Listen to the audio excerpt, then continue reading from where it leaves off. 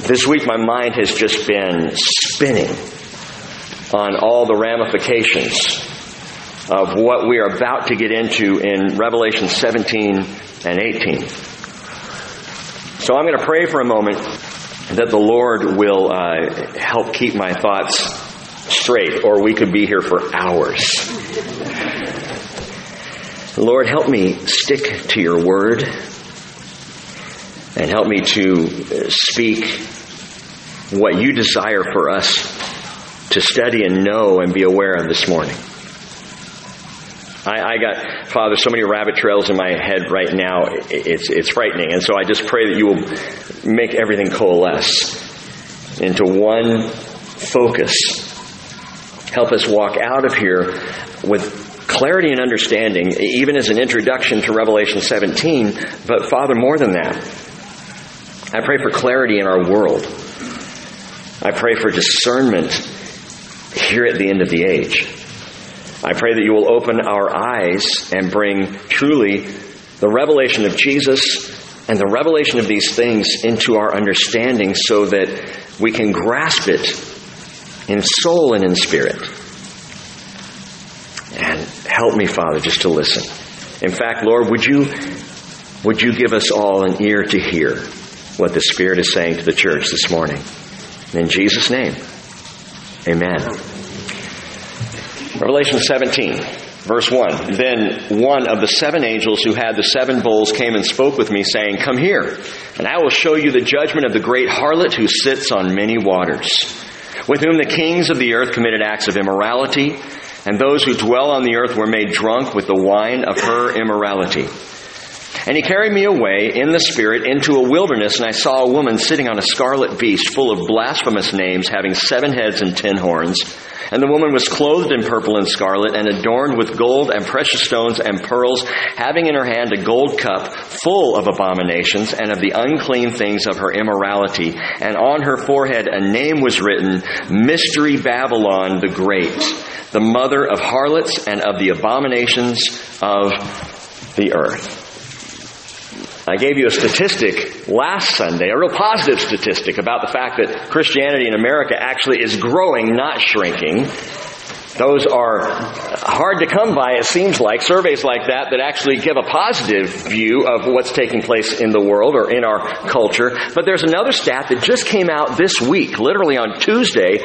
Pew Research came out with a new poll that tells us more than half of Americans back a stronger role of religion in society, while just 18% oppose it. All right. Couple that with the stats from last week, and that's good news, right? Hold on to your clipboard there, Plucky the pollster. Of those who consider themselves politically conservative, the number who would like to see a stronger role of religion in American society is 71%. Among liberals, 29%. Of the over 50 crowd, 61% would prefer more religion in American society. Of those under 30, it drops to 39%. Now, those are telling statistics of some very broad differences between conservatives and liberals and over 50 and under. And I got to tell you, I'm with liberals and the under 30 crowd on this one. I wholeheartedly agree that we don't need more religion in America. We need more Jesus. And this is something we've got to become clear on. When we think about religion, the reality is it is far more broad-based. At least I can speak for myself, far more broad-based than even I have thought before. The Bible doesn't end with the revelation of the religion of God. It ends with the revelation of Jesus Christ. However, the increase of religion is a clear and certain sign that we are at the end of the last of the last days.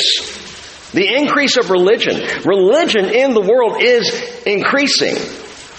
Jesus said in Matthew 24:11, many false prophets will arise and will mislead many. And he speaks even about during the time of tribulation that false Christs and false prophets will arise and show great signs and wonders so as to mislead, if possible, even the elect. Revelation 17 is a religious chapter.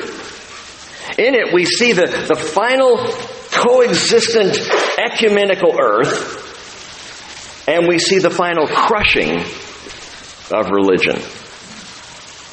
This is what Revelation 17 is about. Now, before we even get to Revelation 17 this morning, we need to back up and see if we can get a biblical view and a biblical understanding of religion, of what we're really talking about here. The word religion shows up just 6 times in the entire Bible. 6 times. Interesting. 6 is the number of man. And that's the number of times we see the word religion. And the first 2 simply refer to Judaism as a religious system. They're referred to in Acts chapter 25, verse 19, and Acts chapter 26, verses 4 and 5. And it's just a reference to our religious faith, our Jewish religious faith, as Paul is talking and as others are sharing. So in those couple of chapters, the word is used, but again, it's just simply the religious system of Judaism. And the Greek word for religion, you might want to jot this down, is threskia. That's Threskeia if you're transliterating it. Threskia. Threskia specifically and literally means the external framework.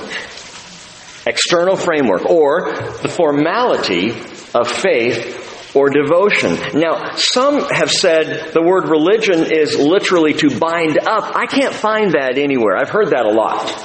I've heard that in a number of sermons. Religion is to bind up. Well, maybe in the same way that a home is framed, and so the structure, the framing holds up the structure, perhaps. But binding that's not the literal definition that I've found here. And I looked pretty exhaustively, so if anyone has seen bind up somewhere else, please let me know where that is, because I can't find it. What I do find is the external framework.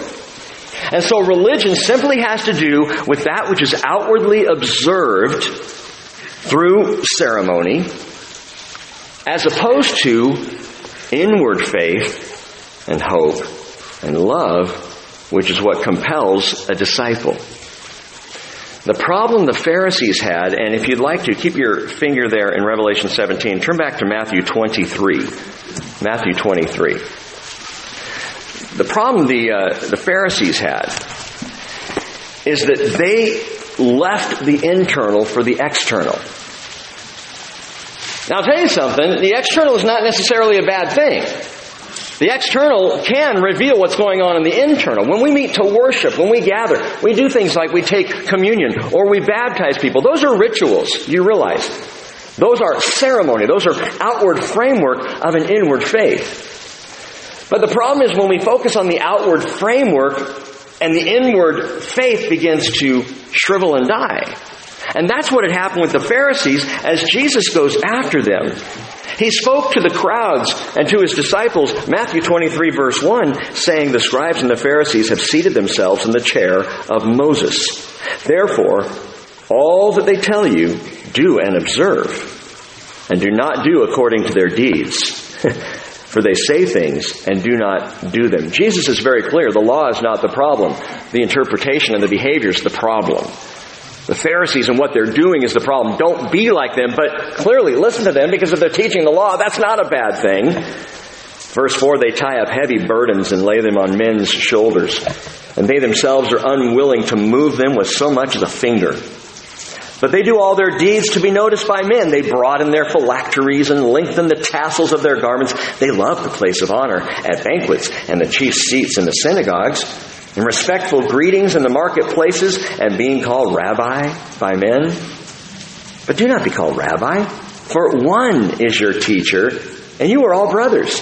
Do not call anyone on earth your father, for one is your Father, he who is in heaven.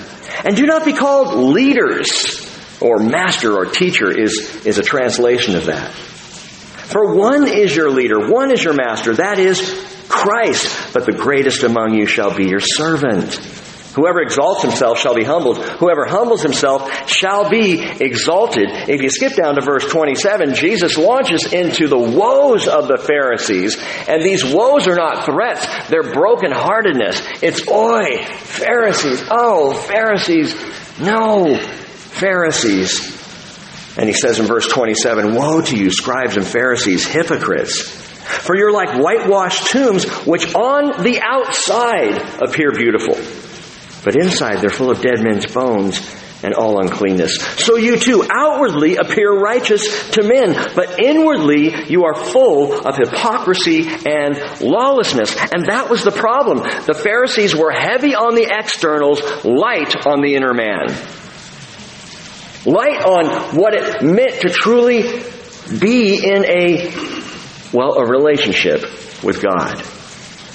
See, that's what happens when religion becomes a cheap imitation of what God is really looking for. You want to know what God is really looking for? I think you know, but let's be clear this morning. God is looking for one thing, which is what? Children. A family. Closeness. Relationship. What does God want from me? You. He wants you. That's been the point from the very beginning. God is not interested in engaging you in religion for the sake of religion. He wants you. He wants your heart. He wants your mind. He wants you to walk with Him and talk with Him and be with Him and live life with Him. Now what's tricky is that while a rooted inner faith will always bear outward fruits, so someone in love with Jesus, following Jesus, they're naturally going to bear fruit for Jesus. They're naturally going to do things. They're going to go to church because, hey, Jesus is talked about there. I want to be there. They're going to live that lifestyle because they love Him, and it'll flow out from the inner faith. But the tricky thing is, outward ritualistic religion can also appear fruitful. For a time, it can grow, it can expand, it can enlarge, and it can appear fruitful and yet still have no internal root. How does that work? Well, it's propped up by its rituals and customs and traditions. Religion. When religion becomes the thing above and over the relationship you have with Jesus, it can last, it can expand, it can be built upon. But the thing that builds it is tradition and observances and ceremony and ritual. Some of you come out of that. Well, I think all of us do to some degree. Come out of a life where we had certain things that we did, and the doing of those things sometimes felt like it was enough. It satisfied the itch, at least for the moment. You know what I call that? I call that social club faith. We meet, the club does the thing the club does, I get my sense of club, and then I'm off doing something else. Man, join the Kiwanis if you want that. That's religion. Now, I said there were just 2 Jewish references in the Bible using the word religion, just speaking of the religious system of Judaism. But the word religion appears 4 more times, and I want you to see these quickly. So turn to the book of Colossians, chapter 2. Colossians, chapter 2. Galatians, Ephesians, Philippians, Colossians. It's right in that little set. Colossians chapter 2. Paul goes after religion and the threat that it truly holds and the negative aspect of it, using the word twice here in this passage, Colossians 2, verse 18. Watch this. Let no one keep defrauding you of your prize by delighting in self-abasement and the worship of angels. The word worship is threskia. Religion. The religion of angels. It's not because it's a religion belonging to angels, but it's the idea of a religious system based on angelic things, focused on angels. Okay? Ritual and tradition and worship about the angels rather than about the Lord Jesus. So let no one keep defrauding you of your prize by delighting in self-abasement and the religion of angels, taking a stand on visions he has seen, inflated without cause by his fleshly mind, and not holding fast to the head, from whom the entire body, being supplied and held together by the joints and ligaments, grows with a growth which is from God. Godly growth, not human traditional growth. If you have died with Christ to the elementary principles of the world, why, as if you were living in the world, do you submit yourself to decrees such as do not handle, do not taste, do not touch, which all refer to things destined to perish with use, in accordance with the commandments and teachings of men.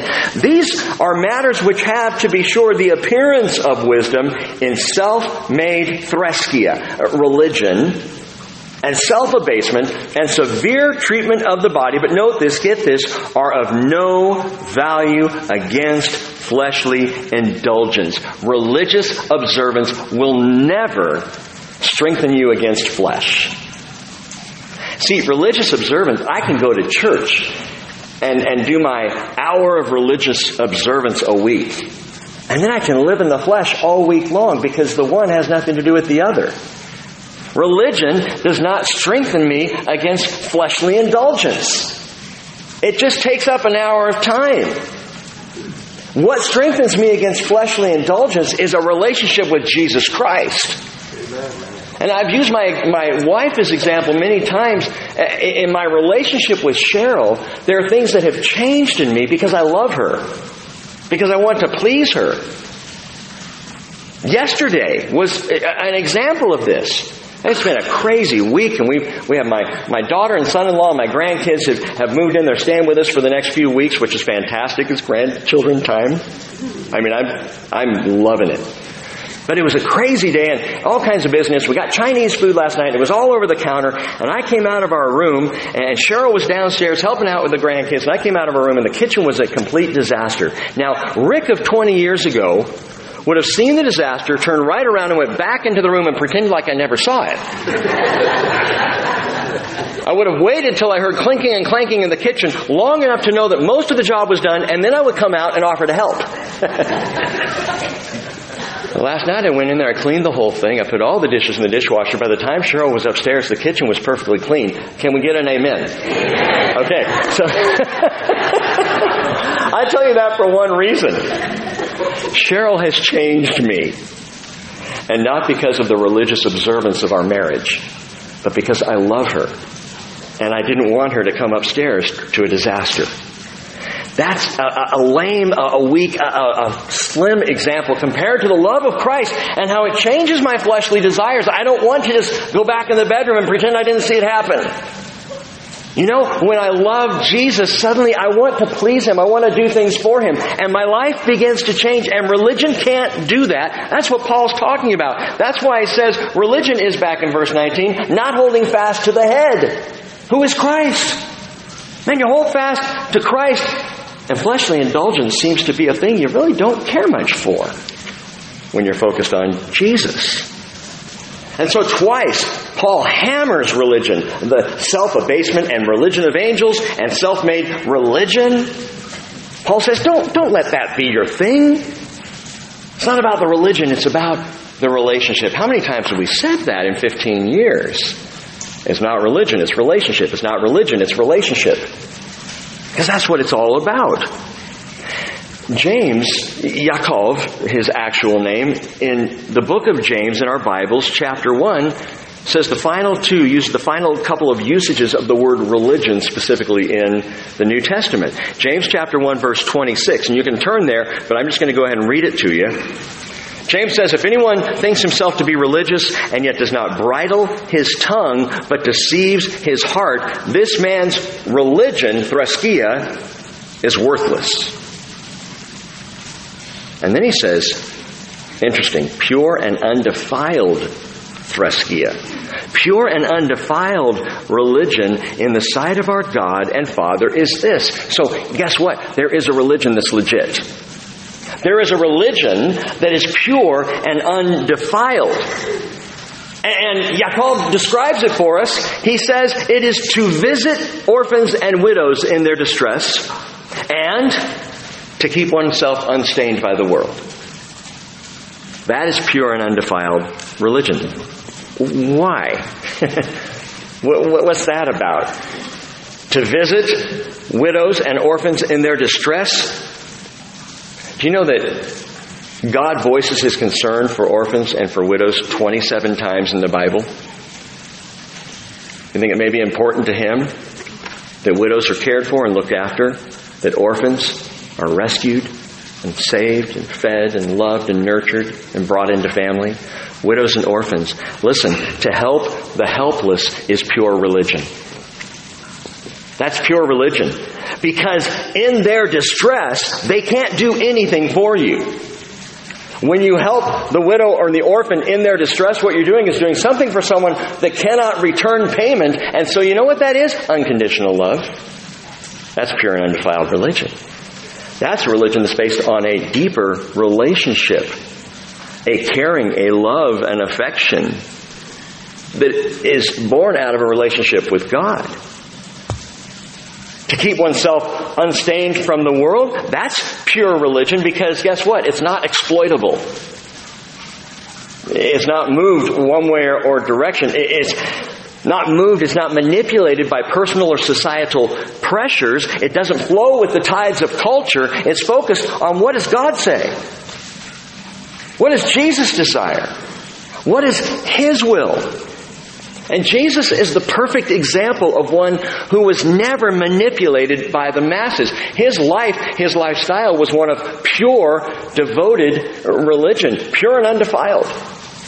Jesus was never manipulated. Think about that. When the people began to try to take Him by force, to make Him king, what did He do? He withdrew to the mountain. John chapter 6, verse 15 tells us. He withdrew to the mountain. He got out of there when they were trying to force His hand. Because Jesus would not be manipulated. Even when His own brothers taunted Him because they didn't believe in Him. They said, go on up to Jerusalem for the Feast of Sukkot. Show yourself there. Promote your messianic ministry if you're the Messiah. You know what Jesus said? John chapter 7, verse 6. My time is not yet here. Your time is always opportune. I love that. It's not my time, but you know what, bros? Right now is your time to believe or to reject. You got to deal with that. When Peter tried to deter Jesus from going up to Jerusalem, and this time not for a promo tour, no, Jesus was going up to Jerusalem to suffer and die and rise again on the third day. And Peter said, this shall never happen to you, Lord. Remember what Jesus said? Matthew 16:23, He turned and said to Peter, get behind me, Satan. You are a stumbling block to me. You are not setting your mind on God's interest, but on man's interest, and that's religion. See, religion can be manipulative. It can be exploitive. It can be humanistic. And that's why we keep talking about a relationship. A relationship. 1 John 1 verse 5. This is the message we heard from Him and announced to you, that God is light. And in Him there is no darkness at all. If we say that we have fellowship with Him and yet walk in the darkness, we lie. We do not practice the truth. But if we walk in the light as He Himself is in the light, we have fellowship with one another. And the blood of Jesus, His Son, cleanses us from all sin. And I ask you, is that not what we all want in a relationship? Honesty, clarity, openness, truth. Now, I'm not saying that's what we always get in a relationship. I'm not even saying that's how we always act in a relationship. Sometimes we are withholding things from one another. Sometimes we do manipulate for ourselves when that human selfishness comes out. But Jesus offers this walking in the light relationship. No hidden agendas. You want to know what God's up to? Here you go. It's all here. It's all written down. It's all very clear. There's nothing hidden with God. No hidden agendas, no tactical scheming, trying to manipulate you into a corner. I've given the example before of people who don't want to come to church because they're afraid they're going to be manipulated into following God. Well, God doesn't manipulate you. He wouldn't do that. He's not into bait and switch tactics. Come and get a free coffee mug at the bridge this morning. Forget the free coffee mug. Come get Jesus. There's no dysfunction. in a relationship with Jesus Christ. And I would think that alone would speak volumes to the world in which we live. Man, you mean I can actually have a relationship with a person that's honest and clear and open and true? Yes, that's Jesus. I can't even promise you that with me. I won't promise you that with me. I'll do my best. But let's not set the bar too high. I'm just a man. Jesus offers complete transparency without dysfunction. His message, the gospel, is an upfront, unabridged, straightforward invitation to just know Him, to be with Him, and to walk with Him. On the other hand, false religion. False religion is never about knowing God. False religion is always about the system itself. It's about the organization. It's about the self-preservation of the structure at any cost. That's religion. That's especially false religion. False religion is all about the framework. It's hollow, it's empty, it's superficial, it's propped up, and it's all about protecting that which has been propped up. And what the Bible tells us, Rick, are you ever going to get back to Revelation 17? We will. What the Bible tells us is that all religion ultimately is going to come together in a global world system. A one-world religion that involves and includes everyone. A big, huge coexist bumper sticker that wraps the planet. And it will ultimately be crushed, desolated, in a wretched finale. Ephesians 5:6, Paul says, "Let no one deceive you with empty words. For because of these things, the wrath of God comes upon the sons of disobedience." Colossians 2:8, again, "See to it that no one takes you captive through philosophy and empty deception, according to the tradition of men, according to the elementary principles of the world, rather than according to Christ." And get that, the elementary principles of the world, it's not just religious attitudes in the church that is of concern. Although 2,000 years of church has invited an awful lot of religion into our family. But that's not just the concern. The warning that we come to in Revelation 17, the warning we get throughout Scripture, is against false faith systems and structures in the world. And this is where it's bigger than perhaps we thought. When we say religion, we tend to think about faith systems. We think about Christianity. We think about Judaism. Maybe you would consider Islam, a religion. I would say false religion. You talk about all kinds of false religions that are out there. And we think of these kind of framework structures like that. Guess what? Everybody has a religion. Our entire world is filled with religion, systems, and organizational frameworks and structures that support and prop up behaviors, right or wrong. And many of those religions are absolutely false. And the reason that this is so serious is the world is gravitating back to Babel. And this is what we've got to get. Religiously, politically, culturally, socially, linguistically. The world is gravitating back to Babel linguistically. What are you talking about, Rick? The hottest new language software out there is Babel. It's just unbelievable. You can't make this stuff up. An entire company that says, hey, you want to learn a foreign language? Buy Babel software. Babel. I mean, have you seen, what's the name of that sandwich place? It's like Fat Something. You guys know the one I'm talking about? It's like Fat Charlie's or something like that. And I've driven, there used to be one down in Oak Harbor and it's gone now, but it's like a sub place, Fat Subs or something like that. And I remember driving by a sign like that and going, why would you name a place this? You might as well name it Cholesterol Charlie's. Dennis's Quick Death, Babel software. On their website, it says, we believe the sooner you begin to speak a new language, the sooner you'll open yourself up to a world that's bigger and richer and more inspiring. Now, please understand, I'm not against language studies or learning a foreign language. Now, yes, I did get a D 1/4 in high school French, but I got over that, brought it up to a B. I'm not opposed to language for language as such, but to call a language software Babel, as in Tower of?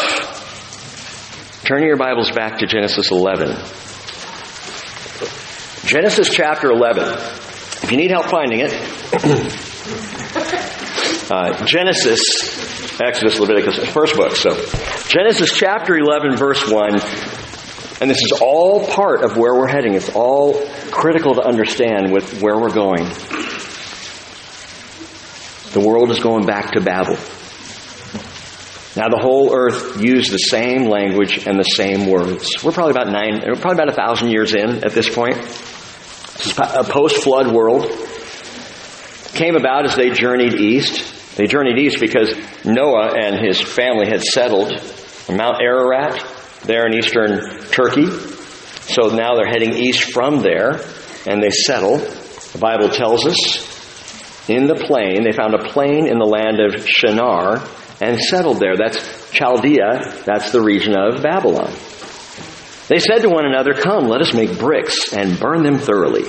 And they used brick for stone and they used tar for mortar. And they said, come, let us build for ourselves a city and a tower whose top will reach into heaven. And let us make for ourselves a name. Otherwise, we will be scattered abroad over the face of the whole earth. And that, my friends, is the beginning of religion. Let's build a structure. Let's build a framework for ourselves.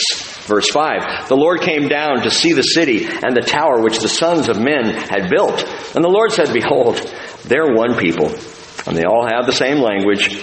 And this is what they began to do, and now nothing which they purpose to do will be impossible for them. Come, let us go down and there confuse their language so that they will not understand one another's speech. So the Lord scattered them abroad from there over the face of the whole earth, and they stopped building the city. Therefore its name was called Babel, because there the Lord confused the language of the whole earth, and from there the Lord scattered them abroad over the face of the whole earth. Babel, in the ancient Akkadian language, it's Babile, which means gate to God. In the ancient Chaldean language, the name Babylon is Heaven's Gate. But the point of Babile or Babylon, gate to God, Heaven's Gate, is not to get to God, it's to try and pull God down and raise man up. It's Heaven's Gate through which we will pass victoriously as we have made a name for ourselves. Babel was built in defiance of God, direct defiance. Well, how do you know that? Because God had commanded after the flood, Genesis 9:7, be fruitful and multiply. Populate the earth abundantly and multiply on it. Spread out. I've given you the whole planet. Spread out on it and be fruitful. And Noah, his son Ham, he had a son named Cush, and Cush fathered a rebel by the name of Nimrod. Nimrod, his name actually means rebellion. Interesting, Nimrod. What a character. Back in Genesis chapter 10, verse 9, it says, he was a mighty hunter before the Lord. Therefore it is said, like Nimrod, a mighty hunter before the Lord. But the word before means in the face of. A mighty hunter in the face of the Lord. A mighty hunter, you might say, against the Lord. This rebel, this Nimrod. And Genesis 10 verse 10 tells us the beginning of his kingdom was Babel. He's the ringleader. He's the one who said, let's build this tower. Let's build us a city. Let's make a name for ourselves. And so he began his kingdom with Babel, this mighty rebellion, this mighty rebel named Nimrod. And Babel was the beginning of pagan polytheistic religion. That's where it started. We're talking now about the root of religion in the world today, false religion. The Tower of Babel itself was a ziggurat. We used to have a ziggurat building. We call it the Ziggurat Building in Mission Viejo, California, where I grew up. Interesting building, and it was based on the idea of Babel, basically. But what was found by archaeologists all throughout this region of Mesopotamia. If you were here on Wednesday night, you know Mesopotamia means between the two rivers. Mesopotamia is between the Tigris and the Euphrates rivers. It's that region that was Chaldea and Assyria. And in Chaldea, in this plain in Shinar, they built this ziggurat, and archaeologists have unearthed dozens of these huge rectangular terraced structures, towers that would go up, and on the very top, either platforms or temples.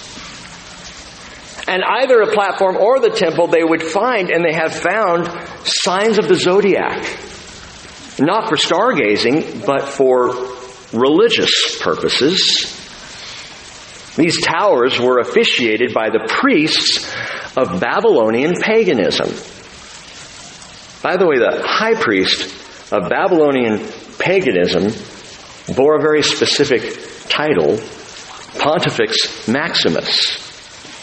Or you might shorten it to the Pontiff. I'm just telling you history. Further ancient records tell us that Nimrod married a woman named Semiramis.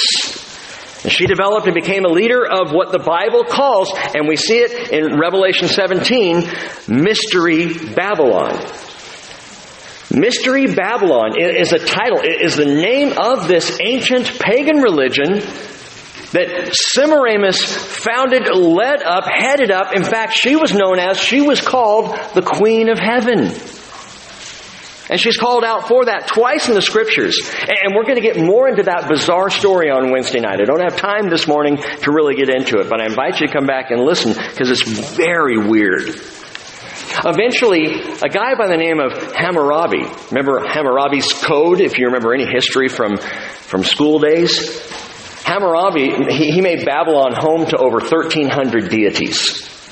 Idolatry was rampant. In fact, Babylon is the birthplace of world idolatry. So when we say religion, false religion, paganism, idolatry, it's all part and parcel of the same thing. And it all flowed out of that original location on the plain of Shinar, Babylon. It flowed out from there. You could say Babylon is Satan's capital of the world. What's God's capital of the world? Jerusalem. Jerusalem and Babylon. Two great cities. John Corson calls the Bible a tale of two cities. Jerusalem and Babylon. Again, more on that Wednesday night. But finally now, go back to Revelation 17, for we come to this chapter. And here we meet Mystery Babylon the Great, mother of harlots and of the abominations of the earth. Revelation 17, verse 1. And now we can begin our study.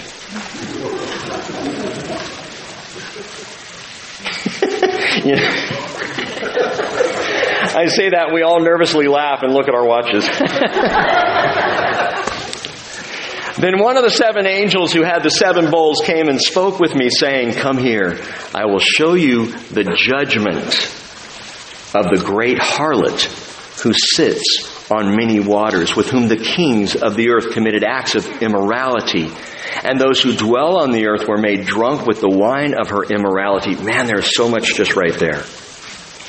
What I want to do, because we're going to come back and do Revelation 17 in entirety Wednesday night, but I want to, out of these first 5 verses, just draw out a few quick traits of false religion. So we get that concept down right here in our text, some things that we can draw out and recognize. And the first thing is that false religion, if you're a note taker, write this down. Number 1, false religion is personified as a woman.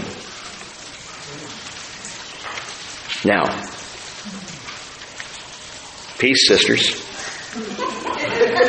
Before I come under fire, understand that she's not the only feminine personification of a religious system. It's very interesting to me. There are 4 feminine personifications of religious systems in the book of Revelation. I've mentioned these prior, but let me refresh your memory. In Revelation chapter 2, verses 20 through 23, we meet the first feminine personification of a religious system, and that is the prophetess Jezebel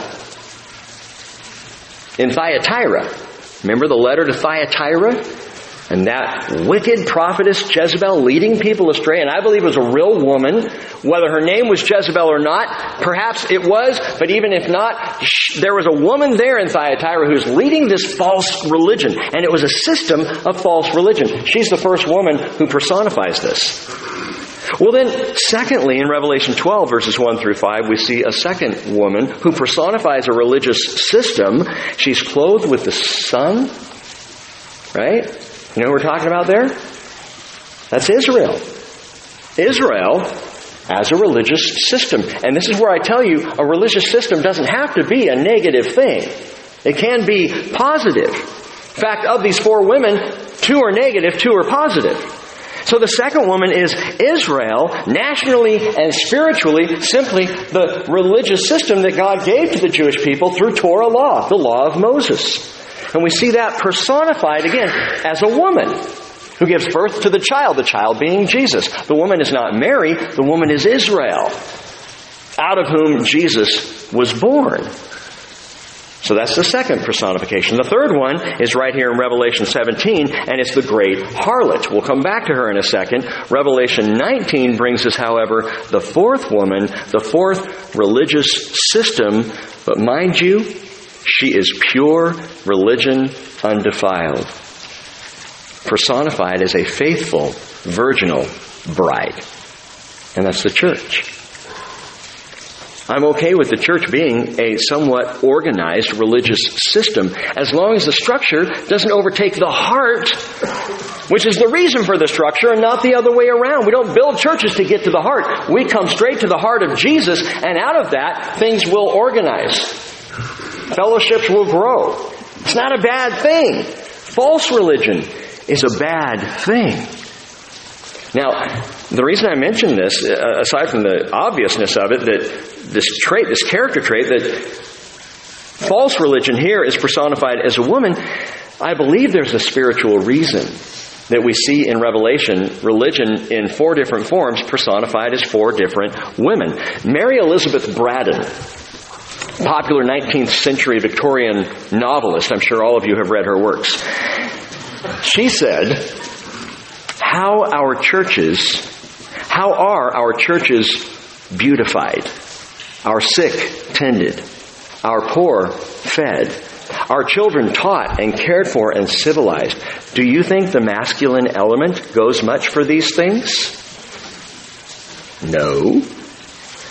As they were the last at the foot of the cross, so they come first to the altar. Interesting. Women have always tended, we've talked about this somewhat recently, that women have always tended to be more spiritually inclined than us guys. Ladies, you need to understand, for us guys to become godly men, we really need to press into the Lord. It is not necessarily natural for us, as it is more for our sisters who are more naturally spiritual. We have to kind of develop that, learn it, be led into it, grow in spiritual understanding. And the Lord does that in godly men, but godly women, it's a little more obvious. So women have always tended to be more spiritually inclined than us guys. And by the way, any of you guys, if that bothers you, if that offends you, man up and get spiritual. Simple answer.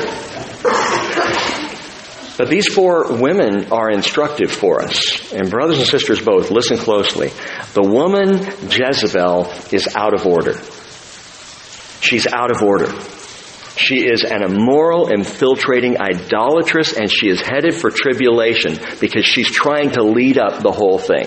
She's out of order. Picture of a spiritual woman out of order, and she is false religion. Religion goes sideways. Listen, please hear my heart. Hear what the Word says. Religion tends to go sideways when all the leadership rests with the women and the men stay home and watch the game. And by the way, in a church where women take all the lead, I have seen the men are usually okay with that. Oh, good. We don't have to do it. We don't have to clean the kitchen. We don't have to throw away all the boxes of Chinese food and wash the dishes and get them in the... We don't have to do that. Oh, the ladies will do it? Fine, cool. Just let me know if you need my help. I'll be back over here. Jezebel is out of order. The woman Israel, picture of a woman under the covering of God. When she stays under the covering of God, she is protected, she is loved, she is provided for. When she comes out from under the covering of God, there's trouble. The woman Israel we see in tribulation in Revelation chapter 12 is under His protection, flees into the wilderness. Where does she go? To a place prepared for her, because a woman who is under the cover of God is provided for and protected. Skip woman number 3 just for a second and go to the fourth woman, the bride. Picture of a woman who loves the appearing of her groom. And she waits clothed in righteousness and purity, humility. And she, of all the women who personify a religion, is the most satisfied and the most fulfilled. Waiting for Jesus. Clothed in purity. She's the one who understands that men and women have God-ordained roles in this world, in our lives. As well as in the church, there are God-ordained roles and positions for men and women. I don't speak this as a man. I speak it as a student of the Bible. And in these roles, we're not talking about hierarchies. We're not talking about pecking orders, because there is neither male nor female. All are one in Christ Jesus, right? Remember that verse? There's a oneness among us, a unity among us, male and female. No one is ahead of the other. In fact, Jesus said, call no one your master. There's only one master. That's Jesus. So we're all in this together, but we function with different responsibilities. And this is what our world and the false religious systems do not understand. We have different responsibilities in the church as a fellowship and even as people before the Lord. And when we accept those roles and those responsibilities, we are most satisfied, both men and women. When we reject those roles, we pass them off to the other sex, we become dissatisfied and grumpy and detached, and relationship suffers for it. I love my sisters. Ladies, you have such unique capacities and functions and things you do so much better than me. Things that you call me to. Spiritual sensitivity, as I said before, I do not have, but I learn from my sisters. I need you. But sisters, you need your brothers. And you need the men to stand up and be leaders in the home and in the church. You need the men to do what they were designed to do as well. And I've told you before, part of the reason God has called men to lead in the church is because if He didn't, we wouldn't. He creates roles and positions that are best for us, that we need to grow in the kind of relationship that Jesus wants us to have. Father knows best. Just leave it at that. And when things get out of godly order, when roles are reversed, when gender is rejected, as we're seeing happen all over society, when created design is disregarded or defied, the result is bitterness, vitriol, discontentment, dissatisfaction, blasphemy, and the result ultimately is desolation. Enter the great harlot. The great harlot. And by the way, Jezebel is a little girl in pigtails compared to the mother of all harlots. Look again at verse 1. One of the 7 angels who had the 7 bowls came and spoke with me, saying, come here, I will show you the judgment of the great harlot who sits on many waters. We need not guess what the many waters is describing. If you look down in verse 15 of the same chapter, he said to me, the waters which you saw where the harlot sits are peoples and multitudes and nations and tongues. So there's an example of where John gives us the exact description of the picture of the sign that he's seeing here. What is this with the many waters? It's the nations of the world. It's the peoples of the world. And this religious system is going to, at a day not far off, impose her will and ride on the back of the world during the tribulation. She's going to ride on everybody. And note the kings who are with her in verse 2, with whom the kings of the earth committed acts of immorality, and those who dwell on the earth were made drunk with the wine of her immorality. Second thing to note, not only is false religion personified as a woman, but secondly, false religion is spiritually stupefying. Spiritually stupefying, what do you mean? It's not about clear-headed wisdom, it's about intoxication. False religion feels good going down, feels good as it begins to alter soberness, feels good as it makes you relax. You know, it's all about the experience. Man, be careful, even in the church, when the fellowship is all about experience and not about the Word. False religion is like that. Jeremiah 51 verse 7 says, Babylon has been a golden cup in the hand of the Lord, intoxicating all the earth. The nations have drunk of her wine, therefore the nations are going mad. That's what false religion does. Ultimately, what begins is good feeling, good vibrations. Have you noticed how much the world is talking about karma now? Karma's back. That's big in our culture. Karma and universalism and the universe speaking and doing things and let's just all hold hands together.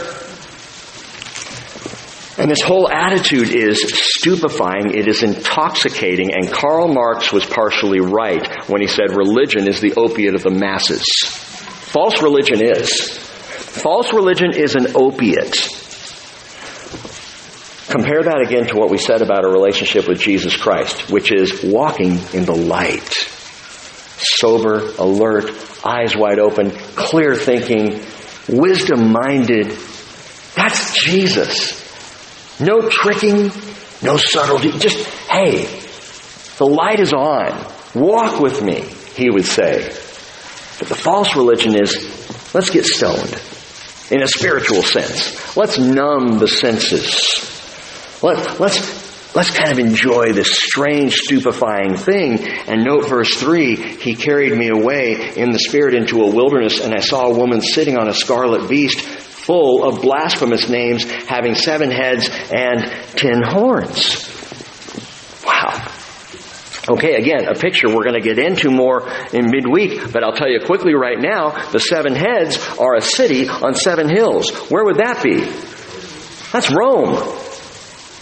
That's Rome. Throughout all history, whether looked at negatively or positively, Rome is the city on 7 hills. And so Rome is being, I believe, referred to here. Rome will be the religious hub of Antichrist's temporary kingdom. The political capital will be Babylon. So Babylon there, right back at the plain of Shinar, right back to the beginning. Babylon, that's the political capital. Rome, the religious hub, the religious capital. It says the woman is riding this beast with this persona, the 7 heads and 10 horns. Well, the 10 horns are political leaders under the thumb of Antichrist. Again, I'll show you why midweek. So right now you just got to take it on faith. But political leaders. And note this, however, the woman rides the beast. The woman is riding Rome, she's riding Babylon, she's riding over the political and religious capitals of the world because, thirdly, false religion plays to power. Always does. It's not only spiritually stupefying, but it plays to power. False religion is enticed by and entices power. False religion loves power, and power is drawn, is lured to false religion. It's power through forced submission. It is powered by subjugating and stupefying people for the sake of pride and position and supremacy. By contrast, what did Jesus say? Matthew 23:11, the greatest among you shall be your servant. Which truly would make Jim Hutchinson our senior pastor. Whoever exalts himself, and see, he didn't even like the fact that I said that. Humble servants don't want anybody to know what they're doing. They just want to do it. Leave me alone. Why? I'm serving the Lord, not you, so shut up and leave me alone. Jim wouldn't say that to me. He might give me a look. Okay, let it go, Rick. So, whoever exalts himself shall be humbled, and whoever humbles himself shall be exalted. See, that's the Jesus way. That's pure and undefiled religion. Going after widows and orphans who cannot do anything to help you, so you're helping them just because you love Jesus. And you're undefiled by the things of the world. You're unstained of the world just because you love Jesus. That's His way. That's true, pure, undefiled religion. But false religion loves power and wants people to stay drunk. And I just got to say, there should be no place for power plays in the church. It happens. Man, I've done it. Served with leaders who were hungry for power because they didn't have it anywhere else. Shouldn't be in the church.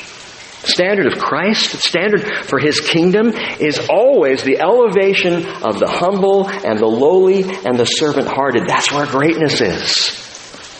Psalm 138 verse 4 says, all the kings of the earth will give thanks to you, O Lord, when they have heard the words of your mouth. And they will sing of the ways of the Lord, for great is the glory of the Lord. For though the Lord is exalted, yet He regards the lowly. But the haughty He knows from afar. And see, that's the thing. In the millennial kingdom, the kings will exalt the name of the Lord. You know what makes Christianity as a religious system different than any other? It is not about the system. It is about the Lord Jesus Christ.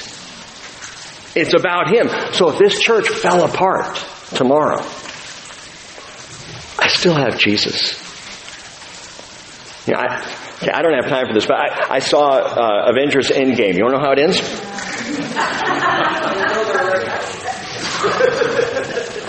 I won't say.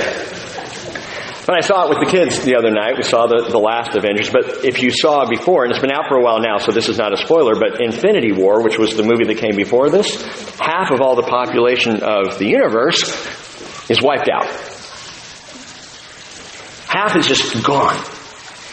And the beginning of this new movie, again, not giving anything away, but the beginning of the movie is how they're trying to figure out how to deal with this massive loss. How do you move on? How do you go forward from something like that? Listen, how does anybody move on or go forward from tragedy if you don't have Jesus to go to? You lose everything. What do you have before you? Nothing. How do you live like that? My church split and divided, and I didn't know where to go. Go to Jesus. So you won't lose Him. And that's why, while I am so thankful for this religious system, this structure, the Bridge Christian Fellowship, I'm so thankful for you. I'm thankful for what God has done here. But if we lost it all tomorrow, we would not lose Jesus Christ. He's the point. He's our focus. And He's the reason we're all together this morning, because we coalesce around Him rather than around the system itself. The false religion is its own power rather than the power of God. It's about the people or about those who are leading the people, in charge of the people. It is, as I said, enticed by and entices power. And by the way, Revelation 17 and 18 gives us another very interesting piece of information about false religion. Because Revelation 17 is the downfall of religious Babylon. Revelation 18 is the downfall of commercial Babylon. Both given in great detail. Why? Because, number 4, false religion craves commercialism. It's all about the Benjamins. Not the Benjamin Shooks. It's all about the money. It's all about the cash. It's religious and commercial Babylon have this symbiotic relationship in the selling of religion and in the making of money as a product. Religion is a product for amassing riches. Have we seen that in the church? Oh, yeah. To the shame of churches that go down that road. Look at verse 4. The woman was clothed in purple and scarlet and adorned with gold and precious stones and pearls, having in her hand a gold cup full of abominations and of the unclean things of her immorality. All this description of the purple and scarlet and gold, precious stones, pearls, it is specific, I believe. It's describing, it's giving a picture. Again, more midweek on that. But on the surface, at least, look at this. Man, what does this tell us about what the woman offers? Riches, glory, Wealth. And even in the tribulation, people are buying it. They see the wealth. They want the wealth. This woman is making the big bucks. False religion goes in for that. Beware the pastor, the priest, the leader, the church, or the religious system that tries to sell Christ. You know he can't be bought. You cannot purchase a relationship with Jesus. He, by His blood, bought you the right to enter that relationship. False religion is all about commercialism, craves it, desires it. The church, the pure bride of Christ, is not about making money. It's not in the business of making money. In fact, it's not a business at all. Paul says in 2 Corinthians 2:17, we are not like the many peddling the word of God, but as from sincerity, as from God, we speak in Christ in the sight of God. We're not peddling anything. I'm not trying to sell you on something. Man, take it or leave it. It's free in the name of Jesus. His grace, His offer of salvation, free. That's between you and Him. Take it. I have twice in the last 2 weeks, twice, where someone has handed me money for a service rendered. And I, in the Spirit, have to just say, don't give that to me. If you want to give it, fine. Put it in the box. Oh, see, Rick, there, you're making money for the church. No. Because we are not selling a product here. We are sharing the love of Christ, which, as I said, is full and free. But we do recognize this about money. Money has two simple values to it for a follower of Jesus. Are you ready for these? Number one, it develops faith in God's provision. I believe tithing is a great way to develop that faith. I really do. And I know many people here do not tithe, and I know some do. Well, I give. I'm not talking about giving. I'm talking about tithing, which is 10%. That's what tithing is. You can't call it tithing if it's not 10%. Tithing is you give 10% of your gross income. That's tithing. Well, I don't like that. That's okay. I don't even know who gives what. So I can talk about this freely. Tithing, offering, giving financially to a church fellowship is all about developing faith. It's not about propping up the system or the structure. God will take care of that. And that's why we don't force it or talk. We don't talk about money very often at the bridge unless it comes up in the Scriptures. We don't address it. We don't have special offerings. And we put the boxes on the back wall because it's between you and God. My desire is that in my own life, that my offerings to the Lord develop faith. That I'm doing it, and I do this every time I drop it in the box, I pray. Father, use this for your glory. Use this for whatever you need. And there are times where I'm holding on to that check a little tight.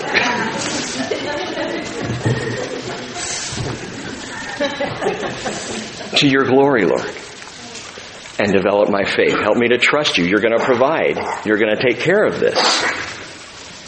So that's one reason that we recognize money has value. The second one is to cultivate our generosity with every offering. You know what's interesting? People who tithe also tend to give generously to other things above and beyond the tithe. People who give very little or who are real stingy with it don't give to very many things at all. Or they'll give to one thing. I have a compassion child. I've told you this before. We started supporting a compassion child back in the late 80s. And I remember telling myself, well, that's good enough. That's my giving. Yeah. My pastor would talk about tithing, and I'd sit there going, I have a compassion child. That's good enough, right? Until I figured out it was like 0.05% of my income. So that's not very generous.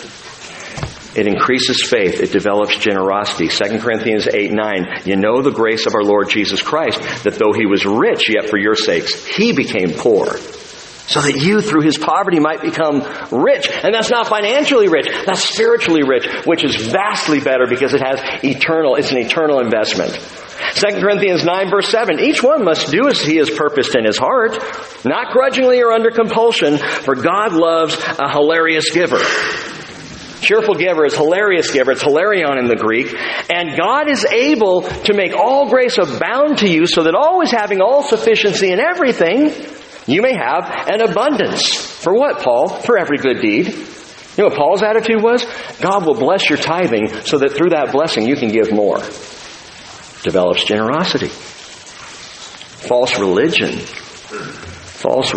just wants the money. False religion doesn't care what it does to you, how it increases faith, how it expands generosity. False religion just wants to ride high with the gold and precious stones and pearls on the back of the beast, dressed in scarlet and beautiful clothing. That's false religion. And we see it all over the world. And something else is shocking here, and hang with me just a few more minutes. Something else is shocking. Number 5, false religion embraces sexual immorality. I'm giving you some things that if you've been keeping up with this list, you can look around and you can know pretty quickly if a church fellowship, if an organization, if a system of any kind is a false religious system, it embraces sexual immorality. The harlot, the word harlot there in verse 1 and 5 is pornes. It is a feminine singular noun, and it means either prostitute or idolatress. Because biblically, idolatry and prostitution go hand in hand. They're one and the same. So you have pornes, and then the word immorality used in verses 2 and 4 is pornuo. There is pornography all over false religion. The pornes, the false religious idolatress, the pornuo, which is sexual immorality, we've defined before, we have to be clear about it. Sexual immorality is any kind of sexual behavior outside that of one man and one woman in a godly marriage. That is sexual morality. Anything else outside of that is sexual immorality. A heterosexual couple living together outside of marriage, that is sexual immorality. That's what's being talked about here. A homosexual couple, sexual immorality. That's what's being talked about here. Gender bending, confusing, changing, strange, bizarre things. And listen, I hate dealing with this. Cheryl has heard me say more often than not, I hate living in a culture where as a pastor I have to address despicable things. People might say, ooh, he said despicable. Yeah, it is. I don't want to sit here and talk about sexual immorality. I don't want to share about things like this. But we are way past heterosexual immorality today. We are way beyond that. We're even beyond homosexuality in this culture. It is now about, listen, it's about the right to choose your gender. Whatever gender with which a person wants to identify, what does that do? It approves any sexual behavior in which you'd like to engage. If I can choose my gender, I can do whatever I want. I have no sexual boundaries whatsoever. And by the way, with that, if you don't give hearty approval, regardless of how aberrant the behavior is, you're an intolerant, mean-spirited, hard-hearted bigot. What happens here at the end when this world religion comes together? It is bathed in sexual immorality. I was listening when Jim was doing his reading. The word translated immorality in NASB, what Jim was reading is fornication. So it is. The word indicates a sexual immorality. And notice the use of words like blasphemous in verse 3. Abominations, used twice in verses 4 and verse 5. By the way, abominations is betalugma. It's a weird, ugly word, betalugma. And it means something that to God is so foul and detestable. And it usually has to do with idolatry. Sexual immorality has an idolatrous component to us. And the reason why God is so opposed to sexual immorality of any kind is its link to, it draws a person into flesh and it links a person to idolatry. Harlotry, as I said, in the Bible is synonymous with idolatry, and both center in on the flesh and draw you away from the Spirit. And the more you're drawn away from the Spirit, guess what you're drawn away from? A relationship with God. And that's why he hates it so much. Because it's a flesh-feeding thing, and it brings all the attention inward and downward. John Walvoord says the symbolism of spiritual adultery is most often used of a people who outwardly carry the name of God while actually worshiping and serving other gods. That's false religion. And sexual immorality runs rampant in false religion. Compare that to how the church is supposed to look in the New Testament. The fourth woman, virginal, pure, clothed in righteousness. 2 Corinthians 11 verse 2, Paul says, I'm jealous for you with a godly jealousy, for I betrothed you to one husband, so that to Christ I might present you a pure virgin. That's the church. Or Revelation 19 verse 7, let's rejoice and be glad and give the glory to Him, for the marriage of the Lamb has come, and His bride has made herself ready. It was given to her to clothe herself in fine linen, bright and clean, for the fine linen is the righteous acts of the saints. I'll give you one more and we're done. False religion. False religion allures by mystery. Mystery. Verse 5. On her forehead a name was written. If your Bible says a mystery, line through the word a, it is not there. It is not even implied. What it should read, on her forehead a name was written, Mystery Babylon. Mystery Babylon, the great, the mother of harlots and of the abominations of the earth. False religion allures by mystery, and the greatest false religion in all history that has its fingers throughout the world, even today, is Mystery Babylon the Great. She's the temptress, the enticing root of all that is religiously monstrous on the earth. And again, it doesn't even have to present itself as religion to be false religion. It's whatever system or structure someone is engaged in, believes in. It's a lifestyle. These are my people. It's a community. You hear about the LGBT community? That's a religion. For those involved in the LGBTQ community, that is their religion. It's their religious system. It's got a framework. It's how they behave. It's what they put their lives into. It's the message that they share. That's a religion. And there are all kinds of those that are all over in this world.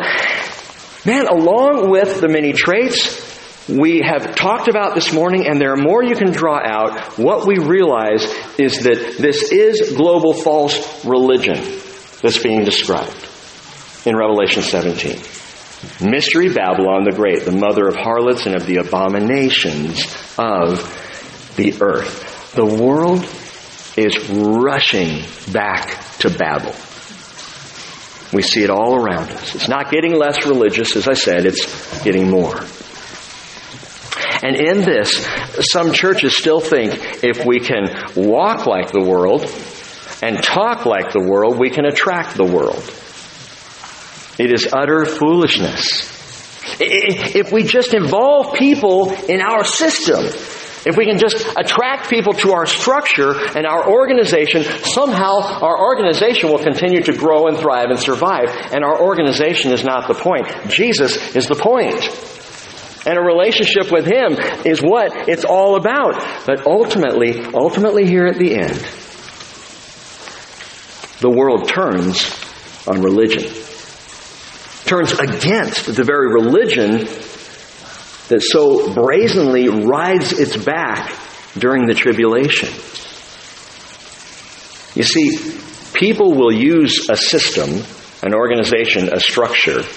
People will use religion as long as it suits them, but if it's just a system and there's no one at the heart, eventually they're going to throw it out and move on to something else.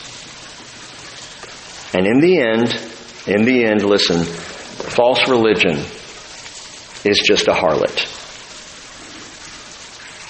False religion's a harlot, used up, unloved, abused, tossed out.